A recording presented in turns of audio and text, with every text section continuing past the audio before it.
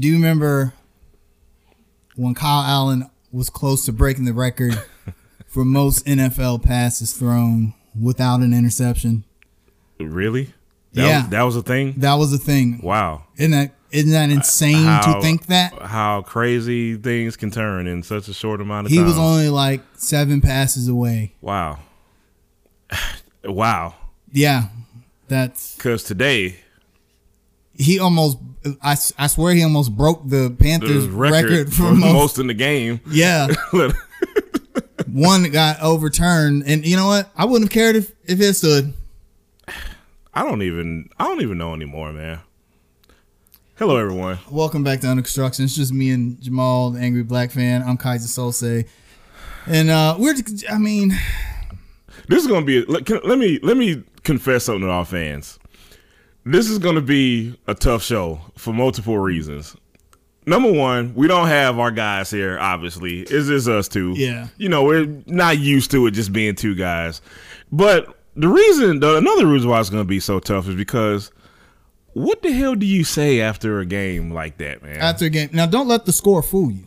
Please don't. Because the game was terrible. I know the Panthers only lost by a single score. And we called it. We're watching the game. Right. We're like, watch when garbage time comes. Kyle Allen's going to turn into Tom Brady all of a sudden. And the Panthers are going to make a game of it. And lo and behold, that's what happened. And our defense was so tired that they couldn't stop the Seahawks, you know, when they needed to from getting the first down so at the end of the game. So what's really interesting is, so let's look at the first quarter, okay? And the first quarter was marred by defensive mistakes, if you want to call it that. Mainly, a lot of them came from one guy who we're not going to mention by name. Maybe later. Right now. Let's just say there were a couple of lapses in the secondary. Is that fair to say in the first quarter?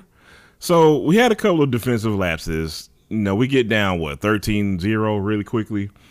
And right after that, you can't say the defense played bad. I don't think they did, actually. They didn't really play bad. They had some, you know, our run defense is still at least something to be desired. Yeah, but that ended up being what Seattle leaned on later. And yeah, they had some gashes, but I thought Seattle would score like 40 points.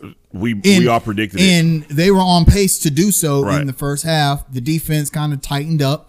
We saw some good plays from Shaq Thompson.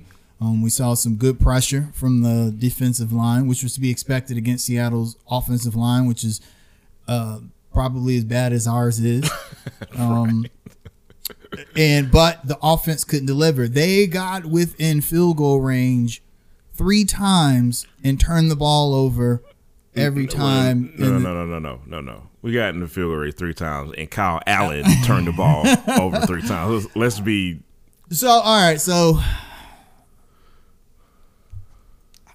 one of those, one of those Kyle Allen supporters will say that it wasn't his fault. The ball got tipped at the line of scrimmage. It went over Chris Hogan's head, or I believe McCaffrey? it was McCaffrey, I believe. And KJ Wright picked it off. The problem is KJ Wright might have been our second best receiver. Yeah, such a great chemistry he had with Kyle Allen today.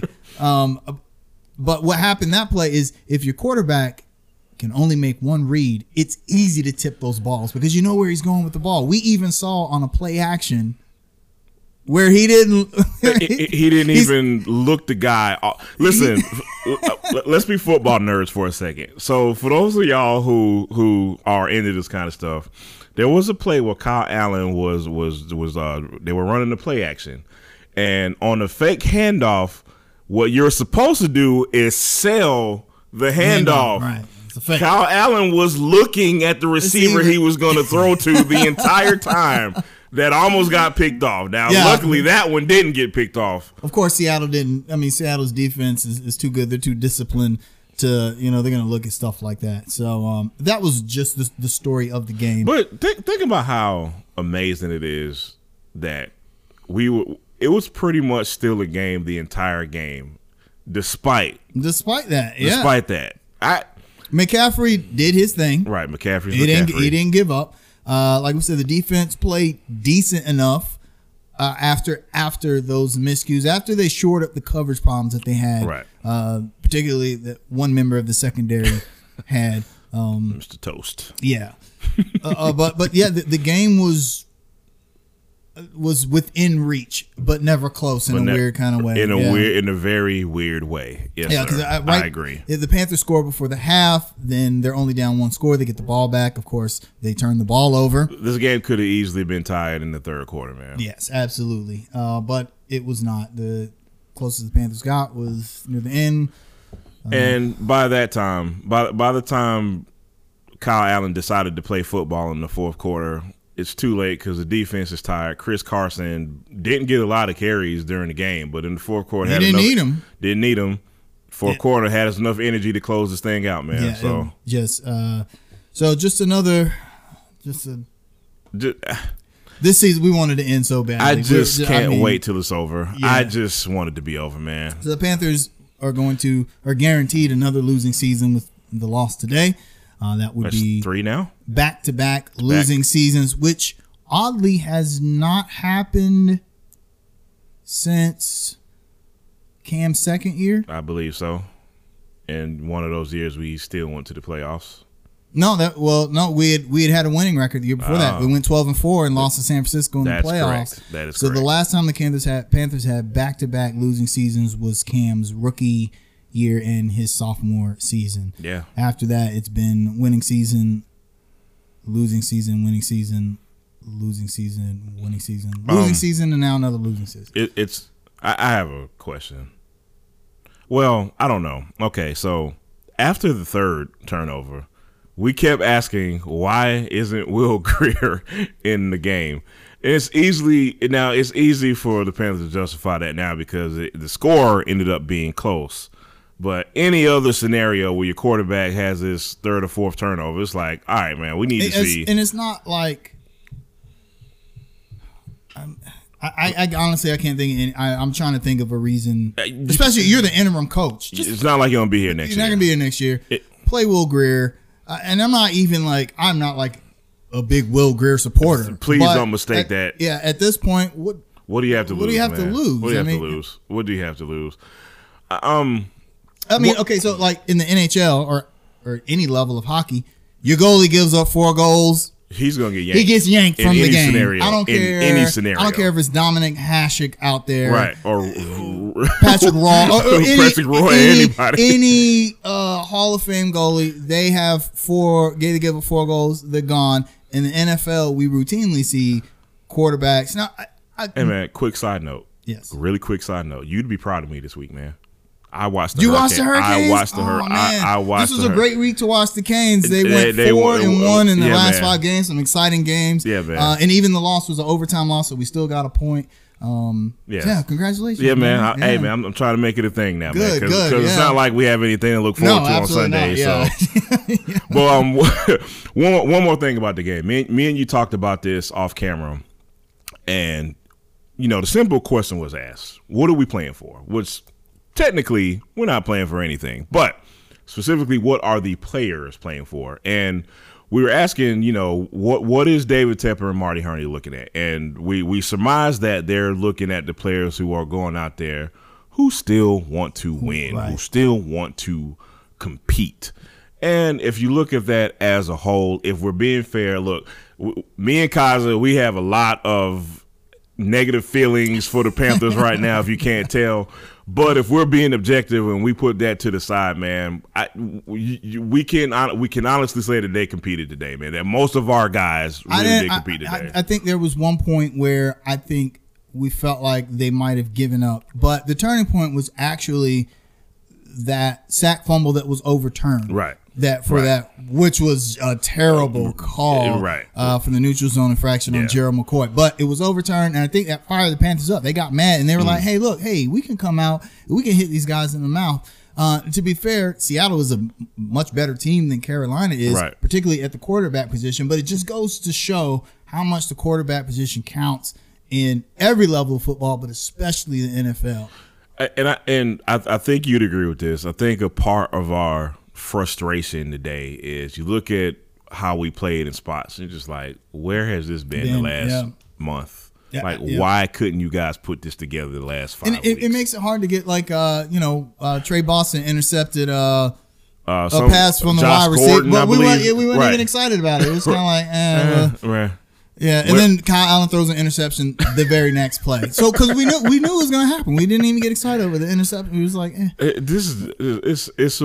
guys, this is a very weird game to try to analyze. So bear with us, please. So you know what? Let's push that game out of the way. I want to talk about one particular facet of the game, and that'll lead us to our next discussion topic: Donte Jackson. Yeah. So last week, Donte Jackson made some comments about play calling of the coaching staff. His exact words were that they were two horrible calls. He was specifically talking about the all-out blitz that the Panthers called when the Falcons were backed up on their 1 yard line late in the first half, and Matt Ryan throws a 93-yard touchdown. So I'm just gonna call him out. Scott Fowler from the Charlotte Observer, of course, made this a story and ran with it. And our sources, yes, we have sources, we have locker room sources and under construction, told us that Scott Fowler is to quote a comedian, a habitual line stepper in the locker room. He goes into the locker room and he tries to instigate storylines by injecting negativity into the locker room. And this whole thing with Donte Jackson's comments got blown out of proportion. Right. And he even, but Donte Jackson did come out and say, hey, maybe I was a little out of line with those comments. And I feel like the truth was somewhere in the middle. However, if you make, regardless of the context of the comment, you cannot say, well, he called some bad plays and then play the way you played today. Here's a little caveat to that. So speaking of that particular scenario, number one, where's the lie? As far as the play call, as far as the play call, if we're just talking about the play call, where's the lie? We even said it during the game. Why would you blitz everybody? Now. But number two, here's what was not reported in that particular scenario. Donte Jackson took accountability for his missed tackle on that play.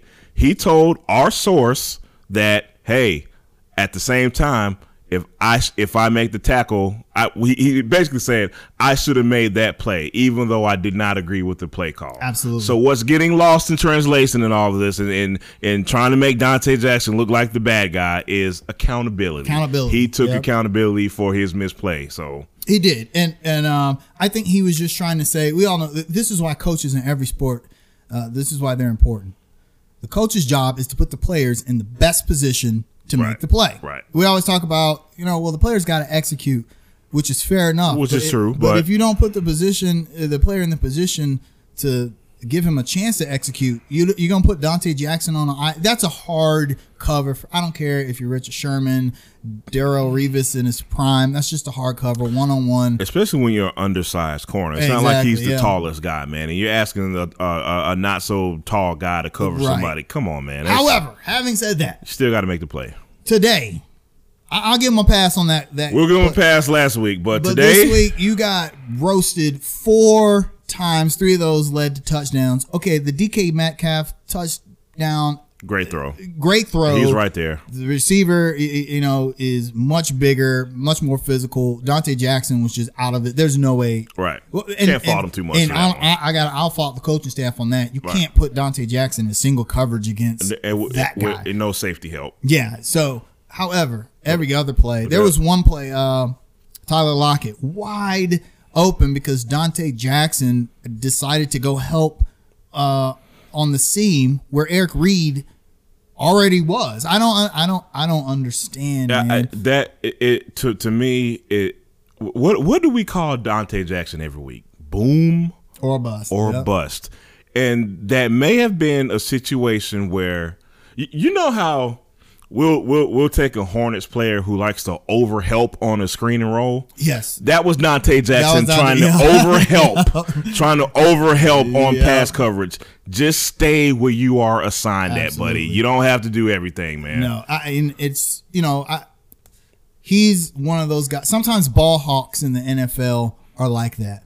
You know, you can't go for the ball every time. You have to play. And he's the discipline. poster child, man. He is. I mean, and when he makes a play, it's great. It's awesome. We love him when he's right. Most of the time, and that's one of the we talked about this during the game. Maybe he's better in the slot. Right. I said I wasn't going to say this on the podcast because I felt like but I'm going to say it. If Josh Norman is available at the end of the season, bring him back. Just see what he got. You know you're gonna get roasted. For I know that. I am, but I mean, Jackson can't play the outside. Let's add some context to that before people get mad at us. Mm-hmm. So for those, Panthers play a ton of cover 3, and a ton of cover 2. Yep. Josh Norman is the perfect fit within that system if right. we're still going to do that. So if you have a guy as fast as Dante Jackson playing the slot, that works out better for both parties. Absolutely, because Russ Cockrell has had some ups and downs this season, but he's had a solid season. But imagine Bradbury on the outside, right. Josh Norman on the other side, and then you got Jackson in the slot. I think that's better than what we got now. I agree, man. So why not try? I mean, especially if the Redskins end up cutting Josh Norman, which looks like they might. Then we're off the hook for the rest of his contract. We can bring him back on the cheap. He wants to play somewhere. We know Josh Norman didn't want to leave. Us. Yeah, I mean, we're 3 seasons removed from his Pro Bowl season. Give him a chance, or you got to do something at the cornerback situation. You cannot allow Dante Jackson to continuously get burned every week. Right. So, speaking of coaching, yeah, would a better coach have made a difference today? Come on, man. Absolutely not. With this talent on the roster? Absolutely not. Really, you don't think Scott Turner said to Kyle Allen, "Hey, dude, all right, I need you to throw right in double coverage." Just throw it there, man. Just make the throw. Believe in yourself. You just threw me an alley-oop. I'm going to tell you why. Because look at the game Scott Turner called today. Because ideally, it was a great. I thought it was good. I thought it was a great play calling day from Scott Turner. He was very imaginative. It was creative. Look how many jet sweeps we saw, and look how successful they were. Look how successful they were. You can't do it every play, though. Yeah. But you can't blame him either because what else are you gonna do? What else are you gonna do? Kyle Allen threw 4 passes in the first quarter, and we see why now. You get what I'm saying? So to answer your question, the proof is in the pudding. No, it's not gonna help. So next season, when a new permanent coach is installed, should the Panthers be looking or thinking rebuild? Because essentially, he's gonna have the same roster. The difference is going to be a possibly healthy Cam Newton, which is really going to be weird because a healthy Cam Newton comes back and the Panthers are playoff contenders. And then we'll all say, well, see, we did need a new coach after all. I'm not going to answer your question directly. I'm going to say this. I would not want to be Marty Hurney. That's all I'm going to say. Marty Hurney might not even be Marty Hurney next year. He might be back on the couch. He might be back on the couch next year. But whoever the GM will be for the Carolina Panthers this summer, I wouldn't want to be them because there's so much to think about, man. And your plans are so contingent on one player where you're not sure how his health is going to be coming into the season and how prepared he's going to be, because let's keep in mind we're going to be a year removed from him not playing on the football field. So there's a ton of questions, man. There's no yes or no answer to that question, man. I think the Panthers should take a hard look at Teddy Bridgewater. I agree. Drew Brees ain't going anywhere for another few years. We saw what Bridgewater did in the absence of Drew Brees. You got an athletic quarterback who can make the throws. He wants to start somewhere, and Teddy Bridgewater deserves to. And the thing is, if we're looking at how essentially David Tepper was pretty aggressive in wanting a backup plan to Cam Newton by drafting Will Grier, I'd bet all the money I have, he's going to be aggressive in looking for a better contingent plan at quarterback. He's going to want someone. Okay, if Cam doesn't work, if we never see healthy Cam again, right? Then we need some, because Kyle Allen is not the answer. Now, Kyle Allen is obviously not it, man. We don't know if Will Grier is, but essentially, if you put Will Grier in next year, that's almost like a rebuild at that point. Pretty much, right. You're going to really ask a rookie quarterback to get you to the playoffs, right? And Will Greer probably not the guy to do Which it. brings me to another point. I don't think rebuild is in David Tepper's vocabulary. No, absolutely not. I don't, man. Just judging from everything he said since he's been here. I think he wants to keep Cam. He made comments earlier, that he would like to keep Cam, but I think that's totally dependent on Cam's health. Yeah. Of course it is. Right. So, I got 2 more words for this topic. Jim Harbaugh. I don't disagree. Let's make it happen. I don't. Let's make it happen. Actually, I'm gonna throw another one out. Rob Chudzinski. Bring Chud back. Bring Chud back. Yes, give him another shot. For y'all who don't remember what Chud did his first 2 seasons with Cam Newton, look at what he's doing with Indianapolis as the offensive coordinator with Andrew Luck gone. They really hadn't missed a beat. Jacoby Brissett injured, and they're still doing well. I say who never got a fair shot in Cleveland, but we're talking about Cleveland, so yes. Bring Chud back. Okay, all right. So we'll be right back. We gotta have a word from our sponsor, Anchor.fm.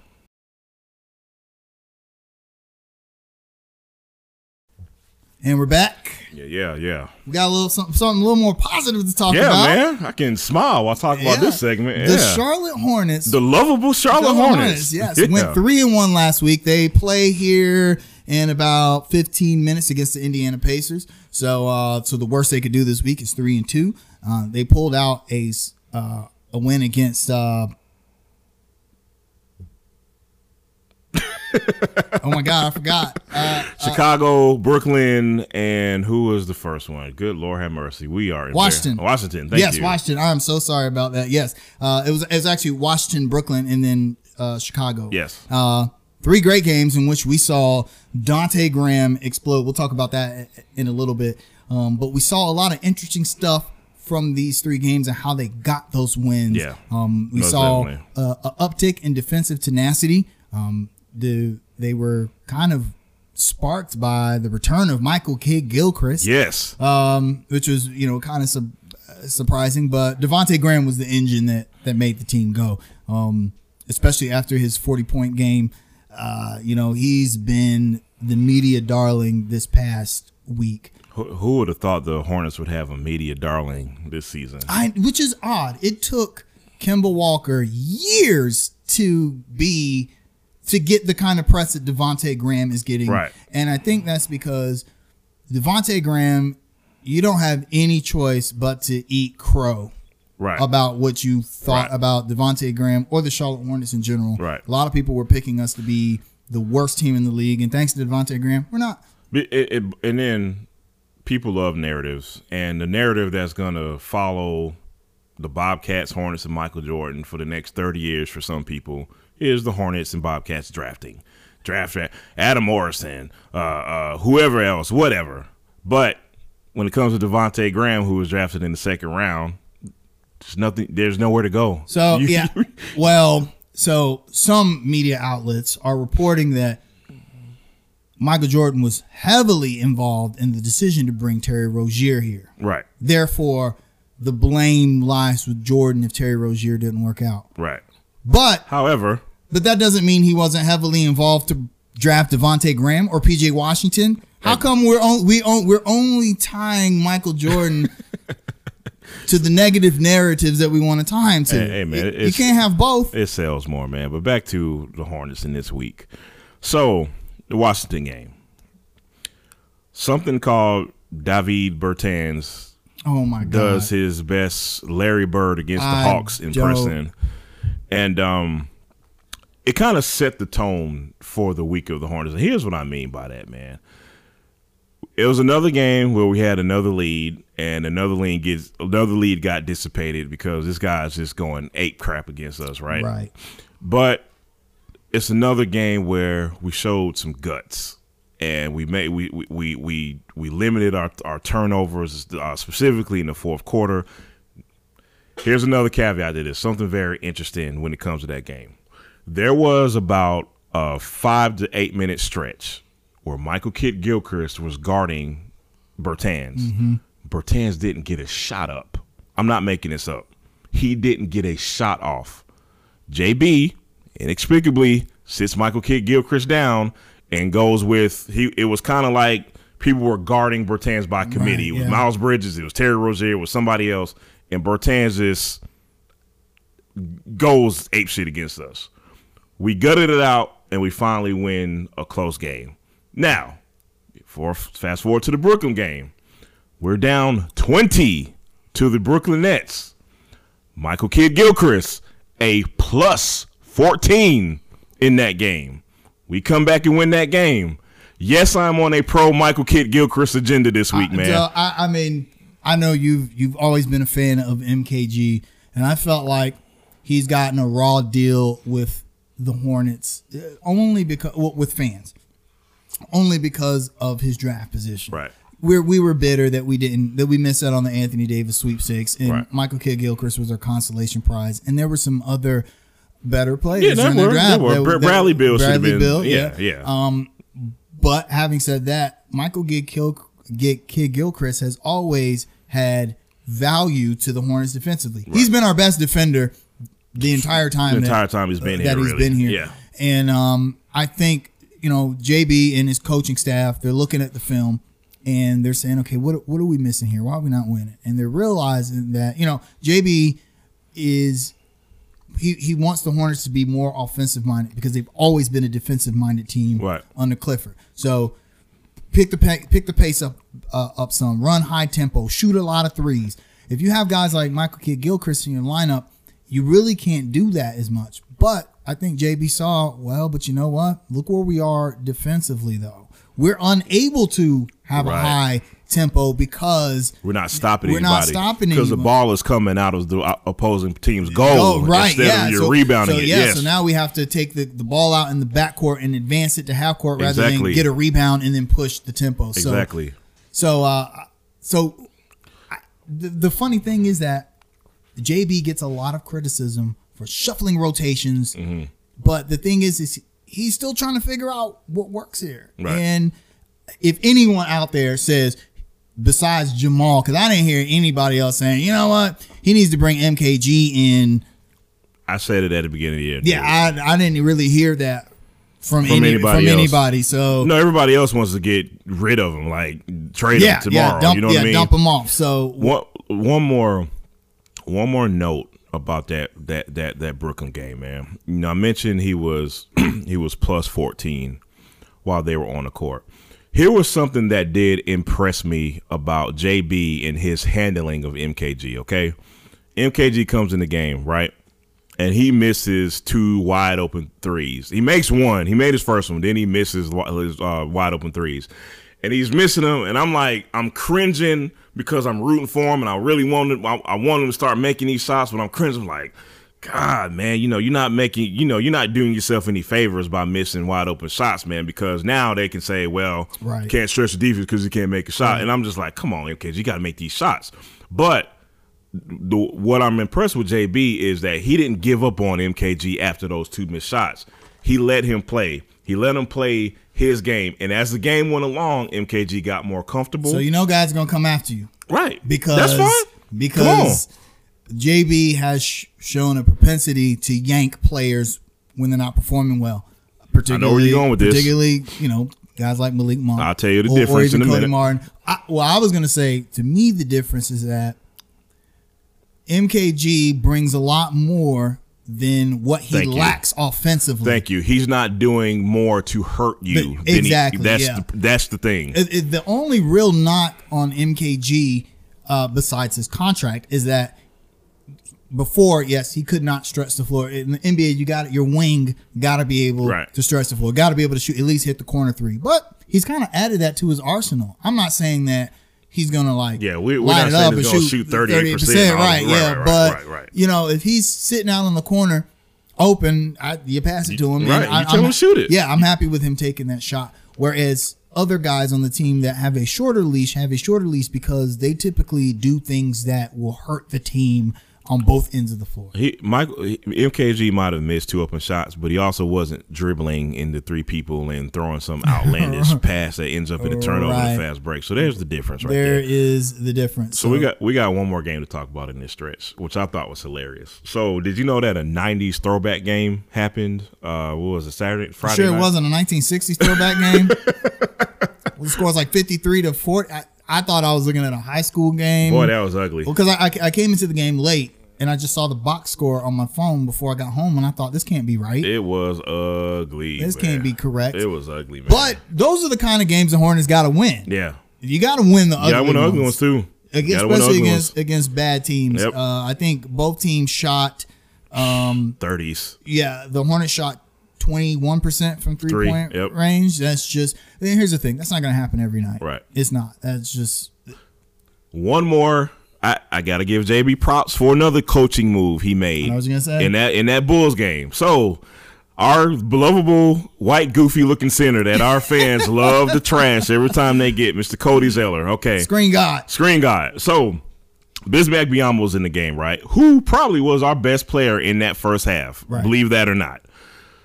Second half, Jim Boylan, Chicago Bulls coach, he makes an adjustment where Devontae Graham and Terry Rozier were getting trapped on the perimeter. So what was happening is, since we play, high post offense, Bismack is at the top of the key, so he's the first one to get the ball. Jim Boylan made an adjustment. He said, we're going to trap the guards, and we're going to make Bismack Biyombo a playmaker. Anybody who knows basketball knows how that's going to work out. Not very well at all. Yeah. Our offense completely stalled out, which – look at the score. It's not, that's pretty obvious. JB makes an adjustment. He said, you know what? All right, I'm going to sacrifice the quote-unquote rim protection and the rebound, and I got to bring Cody back in because we got to score. Right. Cody comes in the game, and immediately, it is an immediate change to the offense. We start hitting threes.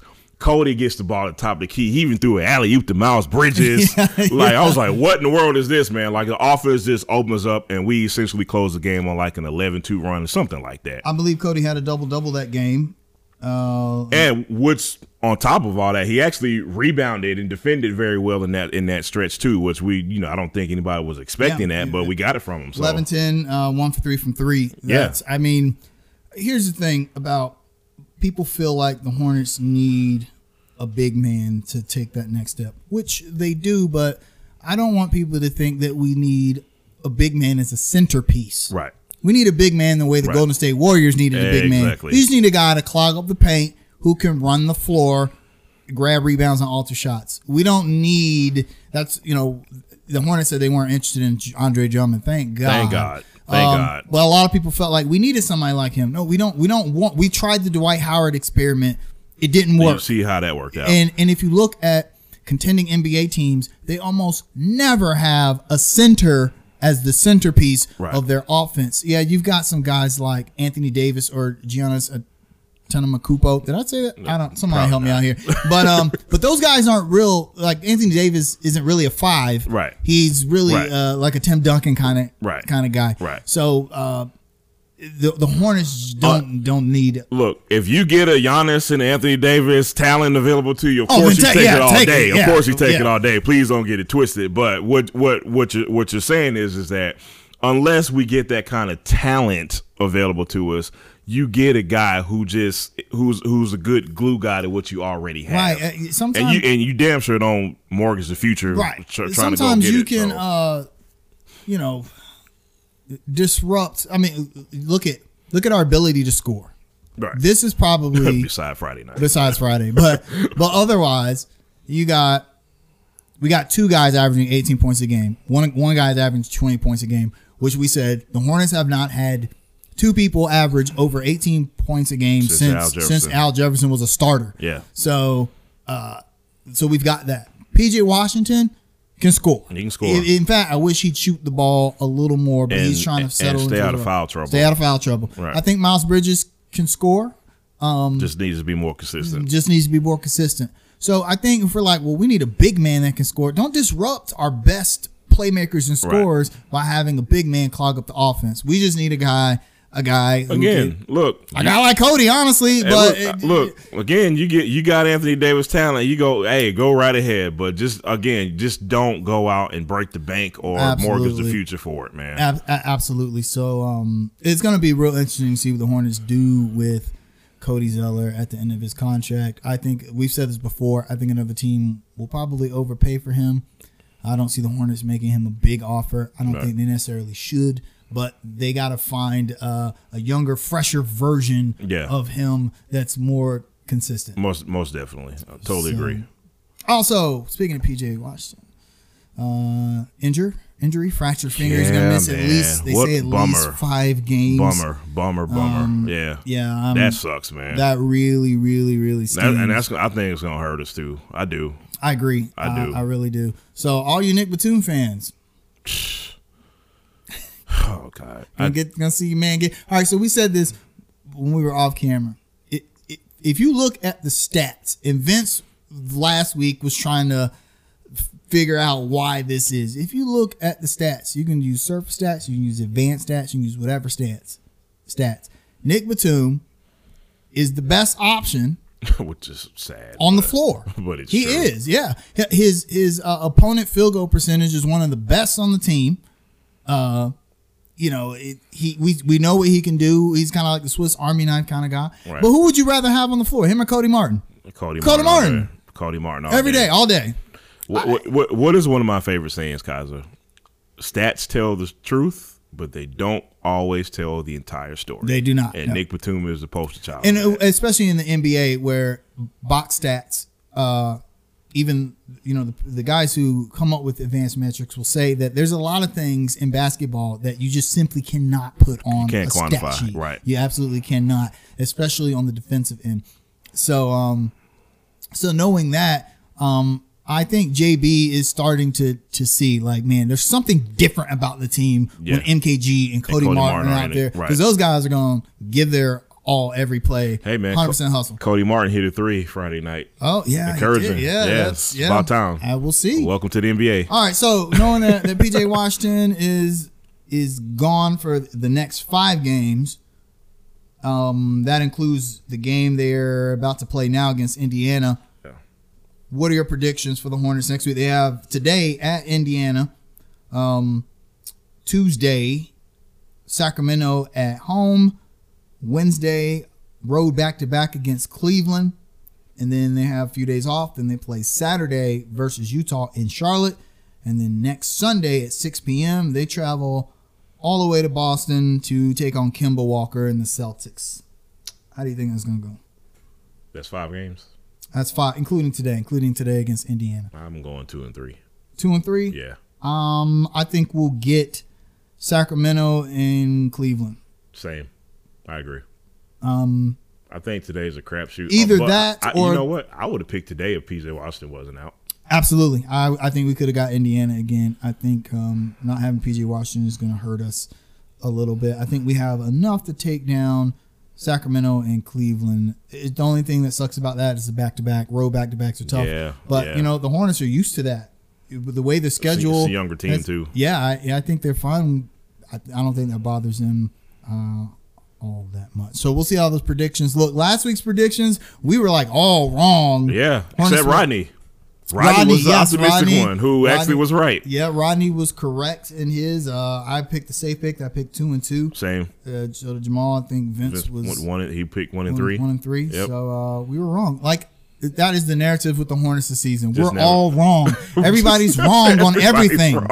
Everybody's wrong on everything. No matter what it is, if it's about the Hornets, you were wrong. You were wrong. Whatever you said about the Hornets, you were wrong. You're wrong, including us. Yep, absolutely. So, so we'll be right back after another word from our sponsor, Anchor.fm.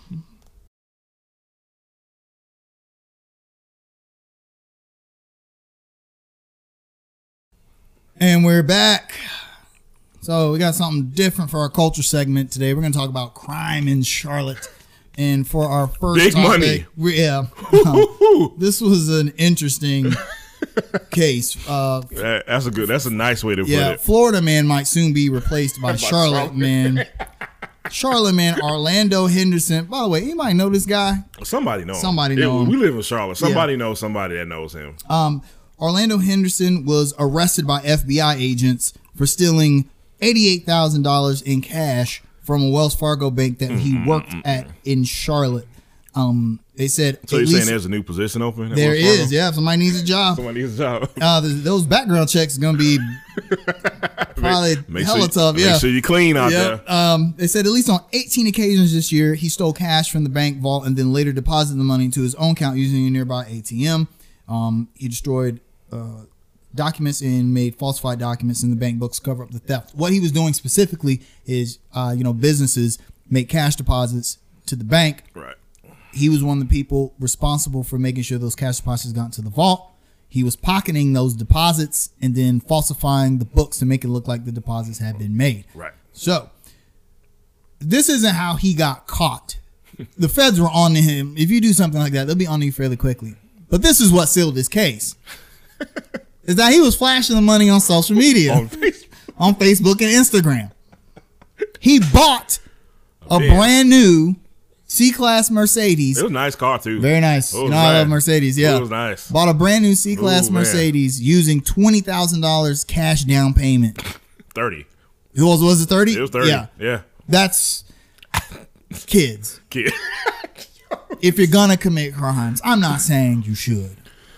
But we here under construction do not we don't condone illegal activity. Yes, absolutely not. Even though money stolen from the bank is insured by the FDIC, and it's a victimless crime. However, if you're going to do that, don't post it. And of course, I hate to say this on our podcast, but it was a black dude. You stole the word. Look, man. I had some reservations about doing this today for one reason. As absolutely stupid as this was. As dumb as this was, okay?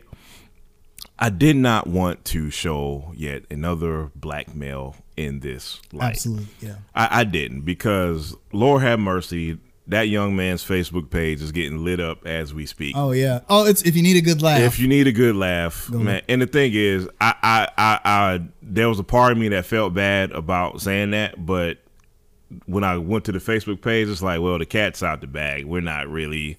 Oh no. Yeah. We're not exposing anything that people don't know about yet, man. Right. You know what I mean? So here's a couple of things, man. I don't know that we obviously don't know this young man from a can of paint. I surmise, I imagine that he didn't come from much. Okay, right. I'm gonna just a guess. And the danger with that is when you mix young men who don't come from much, who probably have seen money in other places, who crave attention. Specifically social media attention, because we know how addictive social media attention is, especially for young people. Okay, when you mix all that together, you get this. Yes. Now, this is an extreme example. Don't get me wrong. I'm definitely not saying we see stuff like this every day. I just want to point to a bigger issue. The lust for currency will have you sleeping with the devil. One of my favorite MCs said that one time. Here we are. It's disappointing. It's you almost have to laugh to keep from crying about it. Right. Because although everyone has a choice, okay, but I do understand that for some people, you are driven to crime as a means to survive. Right. Now, I don't know if that was the case with him. But the way he went about it afterwards, it was past survival at that point. That's what makes it was clout. It was clout. After it was a while. like, hey, I'm gonna show myself with, and on his Instagram page, stacks of money. I'm talking like it almost looked fake. Yeah, it didn't even. He had the audacity in one of his IG posts to put, "I make this look easy, but trust me, it's a process." Yeah, it's a process. Oh, it's a process. All right, you got to fake. You got to falsify books. You got to change deposit slips. Oh, it's the process, buddy. Yeah. Don't look. Yeah, it wasn't that easy. And like I said, don't get it twisted. He didn't get caught because of this. The feds were already on to him. Right. You got to realize that. Yeah, money that's insured by the federal government, they're going to keep tabs on all of that. And you best believe they're going to get that back, buddy. Oh, yeah. They're getting that back. The Mercedes is back at Felix Abada's Mercedes. Felix Abada's is like, God, do I have to give it back? Yeah. So ultra disappointing there. And,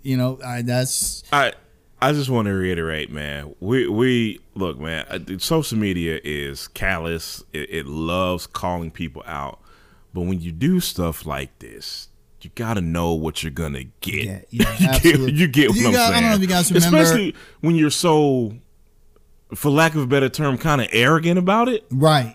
There's a picture of this young man. I'm not making this up, dude. I'm not making this up. There's a picture of this young man in front of his car with another stack of money, with a gun right next to the car, with a state trooper parked in the doggone background of the picture. I'm not gonna preach. I'm not one of these people that preaches do better. I'm just saying do better. Just be like, Okay. One serious point I want to talk about. So at some point, this guy is gonna get arraigned and probably sentenced. And to be serious for a second here, okay? I just don't. It's disappointing that this young man doesn't know he's about to be a black man in the federal system. Yeah, this ain't county jail. This ain't state prison. This is the federales, buddy. They're gonna try to make an example out of this young man. You get what I'm saying? Yeah. And that's the disappointing part, especially when he was so what's the word I'm looking for? Flamboyant. Yes. About it. That is gonna probably end up doing him in, because they're gonna look and say, you weren't remorseful about these crimes. Right. You weren't even you weren't doing these crimes to provide for your family or survive. You went and bought a brand new Mercedes Benz and you posted yourself with pictures on Instagram with the money. And it's sad because this young man is, he's 29. He's not a young man, but I mean he's young enough, you know. He's old enough to know better. He's being charged with 2 counts of financial institution, 19 counts of theft, embezzlement, misapplication, and 12 counts of making false entries and transactional money laundering. He's facing 40 years in prison and $1 million in fines. Lord have mercy. And guess what? On top of all that, if Ralph Lauren wanted to bust him for a copyright charge, he totally could. Yes, he could. And in more somber Charlotte crime news, this past week there was a tragic murder that happened in the community. Man. Scott Brooks, the owner of the Brooks Sandwich Shop, was murdered, shot and murdered outside of his shop. Was that Wednesday morning, I believe. Police currently have no leads or no motives.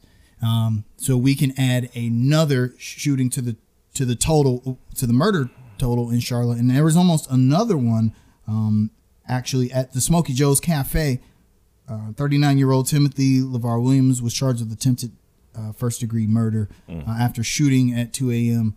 on Wednesday at Smokey Joe's Cafe. What is going on in Charlotte, man? I hate that we have to keep talking about this topic. We have to keep talking about this topic, but unfortunately, it's tied to Charlotte culture right now, and that's very unfortunate to say, man. I'm going to keep banging this drum, and I'm going to keep saying it until one day hopefully gets to the right person and they'll finally understand it, man. When you have people who feel hopeless, when you have people who are struggling financially, when you have people who cannot find work, when you have people who are seeing other people with financial resources and outlets and jobs and being successful, it is a stressor. It is a stressor. It is something that will send people into depression. It is something that obviously affect people's mental health. That never gets talked about when we talk about homicides and murders and crime and all that stuff. I mention this because I thoroughly believe it all matters. Nobody just wakes up one day and says, I want to be a murderer. Right. You know what I'm saying? Mm-hmm. There's obviously some heat on people's back. There are some things that are stressing people out. And I don't get why our leaders that be don't understand that. This city has an obvious problem with upward mobility when it comes to brown people. There are, and it's not, I don't think it's a coincidence that these crimes are involving younger minorities. You get what I'm saying? People who are not working, who don't have anything to do, who can't afford to rent. You get this. And I don't understand why we don't understand that yet. I think the people people do understand it. We understand it. Right. And I think some of the people in positions to change something understand it.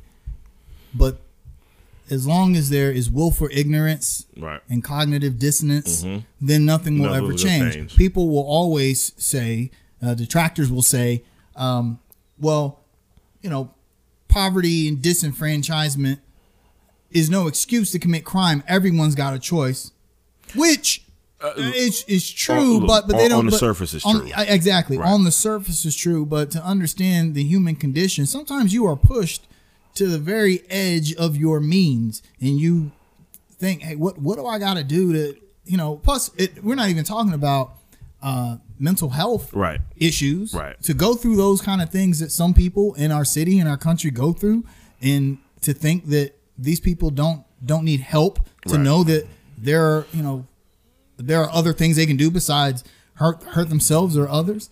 That's something that gets overlooked a lot. You'd be amazed at how many people don't realize that. You get what I'm saying? Oh, yeah. Like, right. So. Because it's to be fair, sometimes it's hard to know what other people are going through. If everything's going fine for you, everything's going fine for me. I don't understand what these people, what their problems are. So I want to talk more about you know, the you know, Scott Brooks and Brooks's Sandwiches as a business. We're talking about a business that is a bona fide Charlotte staple. Absolutely. This is an OG. Some of the best burgers in the city. Some of the best burgers in the city. Some of the nicest staff, including Scott, that work in that establishment. And I think I speak for everybody. I want to say it's not to be Captain Obvious, man, but I want justice swiftly, promptly, and effectively for whoever committed this crime, man. And it's frustrating that we don't even have a lead up to this point. What's been since Wednesday? Well, the 9th. The 9th. So, okay. So it's frustrating, man. I really. It's senseless murders. I mean, we hate all murders, but when people are killed, we try and make sense of it, and we can't make any. Like, why would anyone do this? But and the truth of the matter is, most of the time it's not random when people are murdered. Absolutely not. Most of the time there's, you know, not saying it's ever fair, but most of the time there's some kind of motive behind this. What could possibly be the motive behind taking Scott from us, other than a robbery? Really, how much money is somebody carrying at 5 a.m. in the morning, man? Right. I really, of course, I hope everyone that commits these kind of crimes can be brought to justice, but I think the city of Charlotte really needs this one to do some healing. They still haven't solved the murder of the girl that was killed in Plaza Midwood 2 years ago now. Yeah. No leads on that. Right. It's, you know, the city is hurting because of these situations. Right. And, you know, it would do a lot to help bring those people to justice. And that's going to be a good segue into the shout outs. Yeah. So I want to give a shout out and a shout at. My shout out is to Braxton Winston. Yeah, no doubt. And my shout at is at Ed Driggs. So both of these guys are city councilmen. Let me disclaimer. I hate politicians. No. Hate is too nice a word. I despise politicians. I don't care what side of the aisle you're on. I don't care about any of that. I don't trust anyone who is a politician. Okay? Let me just put that out there. But Braxton Winston, if I'm going to put my trust into someone, he's probably going to be him. Right. Because he was one of us. So during the uprising, he was out there with us, getting, you know, shot at with pepper spray, bullets, and mace and all that. He went through all that because he loved the city that he was in. He wanted to make a difference, and he said, "Okay, I can make a change from the inside." He didn't talk. He did. Right. Yeah, absolutely. He did. Yeah. So so he actually knew Scott Brooks personally, and was a regular patron of the Brooks Sandwich Shop. So at the most recent city council meeting, he wanted to give his thoughts on that situation and in the situation as a whole concerning the violent crime rate in Charlotte. So he spoke for about 5 minutes. He's speaking about his personal relationship with Scott Brooks and the impact that he had on the community and what he felt. And after about 5 minutes, Councilman this butthole Ed Driggs interrupted Braxton Winston and said, "Mr. Winston, this is abuse. This is not a mayor topic speech you are making right now. If we all talk like this, we would be in here for over an hour. I ask you to respect the rest of us and limit your remarks. Thank you. You can make that speech in a lot of places." So if you watch, there's a video of this actually, and if you watch it, Braxton Winston, you could tell he didn't want to have a moment. We know what kind of moment, but he didn't want to have a moment. And so remember, he's Charlotte homegrown. Yep. So after he collected himself, he simply stated, "I will make this speech right here, right now." He then asked Driggs 3 times, "When was the last time you had a friend that was murdered?" Driggs only said, "This is not the time." Winston, said, "Cheers to you." Other councilmen felt like the Ed Driggs remarks were rude. Yeah, you don't say. And Mayor Vilas allowed, Braxton to continue with what he was saying. So, like we were saying before, the right people in power know what's going on in Charlotte and what these things mean to our community and what we have to do to try and change them. Right. But people like Ed Driggs are the ones that have the cognitive dissonance. I don't know Mr. Driggs from a can of paint. I imagine he's one of those people that are more worried about the development in NODA and what's going to happen with the Brooks business more than he is with the human life. Absolutely. I just taking a guess. Anyway, shout outs, man. Shout out to Vince and Rodney, man. Hey man, we tried to hold this down the best as we could, man. It's a weird feeling without y'all here, man. Other than that, man, I unfortunately my shout out was just gonna be condolences to the Brooks family. Absolutely. Yeah, I man, just heartbreaking is just not strong a word of enough, man. So again, my condolences go out to the Brooks family, man. Outside of that, man, shout out to our continued supporters and who realize why it is important to support us here. Absolutely. We have this city in our best interest, man. So we certainly have this city in our best interest. So thanks to you guys. You guys, please take care of each other. And we'll see you again next week. Hopefully we can start the show off on a positive note. We got the Colts next week. Rob Chudzinski. So we won't be starting the show off on a positive note. Oh, well. Go We'll see. Hornets. Hey, we'll see y'all next week. Go Y'all Canes. take care of each other. Yep, go Canes. Peace out. I'm watching hockey this week, man.